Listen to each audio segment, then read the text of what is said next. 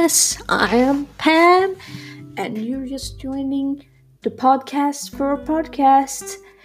The one place for people to listen to if you have autism or just have mental illness, where I, your host, Pam Frostmere, and at occasion, Steelmere, will discuss mental illness.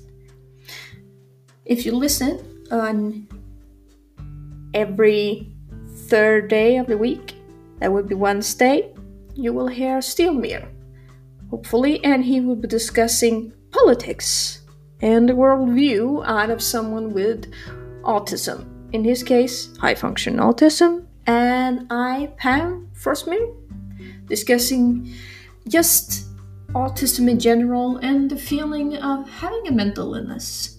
And I hope you will stay tuned and share this podcast with your friends. Be sure to check in at least once a week, and we will be waiting for you, friend. Take care.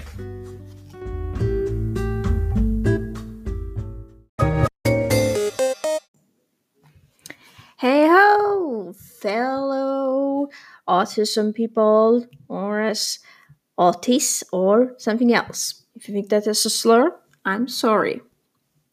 Anyway, unapologetically, I'm Pam Frostmere, and I'm bringing you today's thought.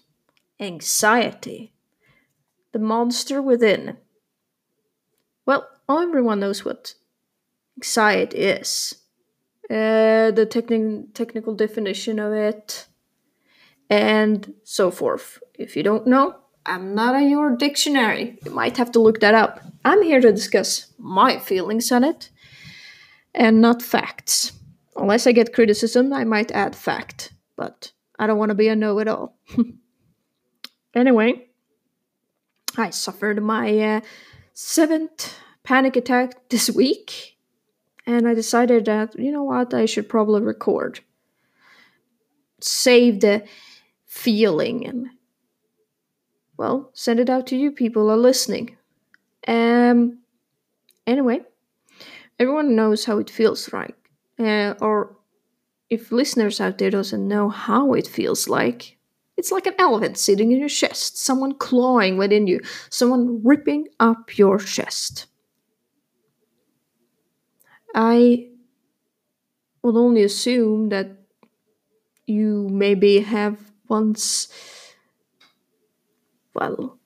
felt something, a strange feeling in your chest, when your body goes cold when something experiences, when you get bad news, or when someone says that you're a bad person and the criticism sinks in. This is pretty much how panic anxiety can feel like, but education over nothing. You can be standing in the store, having a good day and selecting milk, and then, boom, out of nowhere, it hits you and you feel like you're going to die. You can't breathe, it's draining. Some cases, you freeze up, you sink together, you curl up in a ball.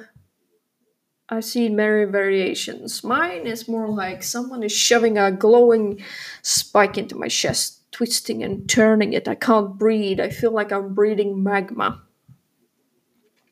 And you feel sick. Yes. You feel immensely sick. And you feel like you're dying. Slowly dying. At that moment, it just feels like the whole world is against you. And you start thinking irrational and you start doing stupid shit. Excuse me for swearing. But on occasions I will be like, writing stupid shit on my Facebook or bothering my friends. I've lost friends thanks to panic attacks.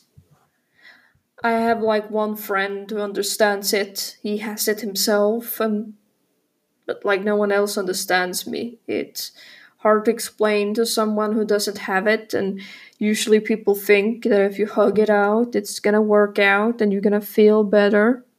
But in the end, you feel like even worse. Occasion. But it doesn't mean we want you to go away. Sometimes just sitting nearby makes me feel less lonely. Eventually, maybe I'll come out of that attack. And the worst feeling is being abandoned after having such an attack. Like, oh, you're overreacting, knock it off, this is ridiculous. And you feel sad when people say that. My own mother never, ever took any of my attacks or my illnesses seriously. She said, Jesus will help you, pray to Jesus. Never helped for me, maybe it helps for you, but for me, didn't do much. I were one of those that I needed direct answers. I needed direct actions. I couldn't just pray and hope for some sort of ominous sign to show up. I needed something deeper, something greater. And I've had panic attacks since I think the first panic attack I got, I was like 10. Usually it's just kid stuff, but I can tell you it was a panic attack. I never felt so scared. Felt like I was dying. And the older I get, I felt like it's actually inflicting me physically. And let me tell you, if you feel the exact same way I do, never let anyone talk down to you. Never let anyone diminish your illness, look down on your illness, or make it seem smaller than it is. It's not. What you're feeling is very, very real. What's important is how you get help for it.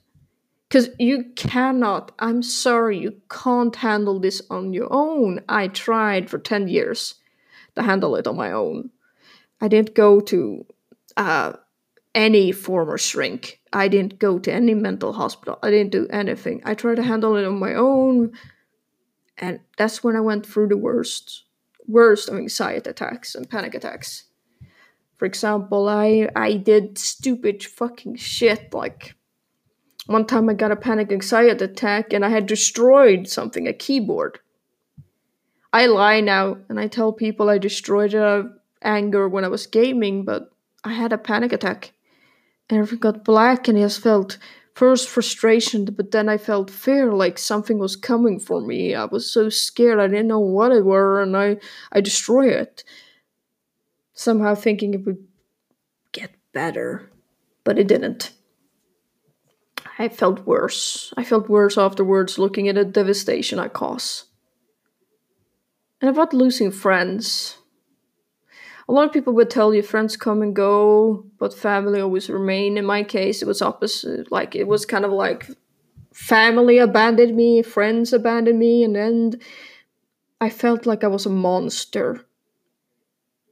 I was suffering from an illness. Everyone abandoned me. Which made me suffocate like my shrinks because I was so scared of losing them, and they felt, a lot of them, like they couldn't help me. And I was abandoned again. I know I use abandoned a lot, but that's how I felt like. And anxiety makes me like worry about stupid shit. I can get stuck on a thought, somehow connected, like a train connecting cars. Connect anxiety, the train, to a thought, and then I'm like, people hate me. I feel like this person hates me. She hates me. They're angry at me. I know they're angry at me. Oh my god, their voice. She was a little short in the voice. Oh my god, I gotta worry. And then anxiety. Yeah, anxiety can trigger randomly or over what people call stupid shit. Like, why are you feeling this? You shouldn't be feeling this. I can't stop it. Now I'm on medication and it helps a little. I would be lying if I say it helps all the way. It doesn't. The only thing that helps is like my panic anxiety medicine, but if I take it, I get so tired and I fall asleep. So I usually take it before like bedtime, because that's what I usually gets a lot of my panic attacks, before bedtime. I'm scared of sleeping. Right now, I'm scared of being alone. And it's triggering a lot of panic attacks due to an unforeseen event in my life currently that changed my entire life. And worse this, I can't talk to anyone except a few family members and a few friends.